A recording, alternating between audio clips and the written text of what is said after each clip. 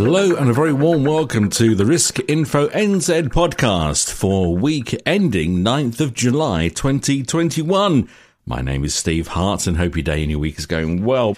The big news, of course, is that Ngāi Tahu Holdings has paid $140 million for a 24.9% stake in New Zealand insurer Fidelity Life. The company says the cash will help the firm buy Westpac New Zealand's life business in a deal worth $400 million for Westpac, although the sale is subject to regulatory and shareholder approvals.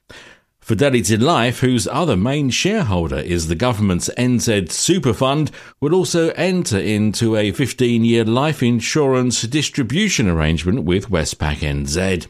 Westpac, as you know, is the bank that's been used by the New Zealand government since 1989. This Risk Info NZ weekly news podcast is brought to you by Partners Life.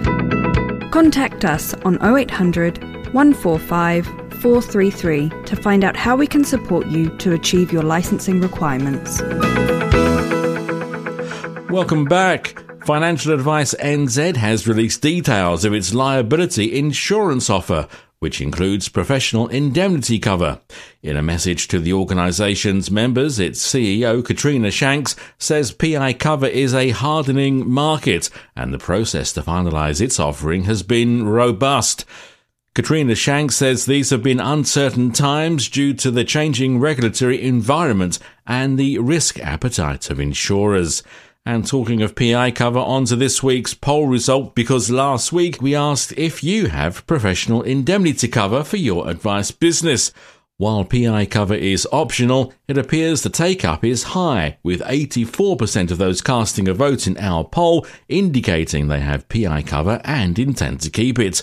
Among the other votes, 12% say they don't have PI cover and don't intend to get it, and 3% say they have the cover but plan to cancel it.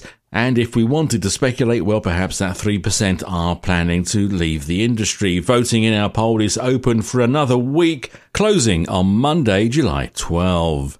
Now, Rod Severn, the CEO of industry training firm Professional IQ College, has announced his retirement.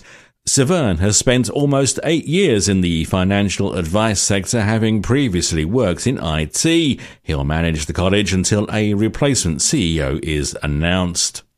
And finally, insurance broker Aon is bucking the trend. It's putting people at the end of its phones in its contact centres and won't be using online chatbots to answer common questions posed by visitors to its website. The firm has launched a nationwide advertising campaign called Proudly Local, Proudly Human, to show how Aon is, in the company's words, reinventing insurance by using an actual human being. Watch the ad at riskinfonz.co.nz. And don't forget, please do like and subscribe to the Risk Info NZ podcast wherever you find it, and keep up to date at riskinfonz.co.nz. All right, I'll see you next week.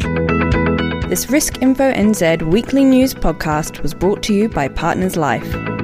Contact us on 0800 145 433 to find out how we can support you to achieve your licensing requirements.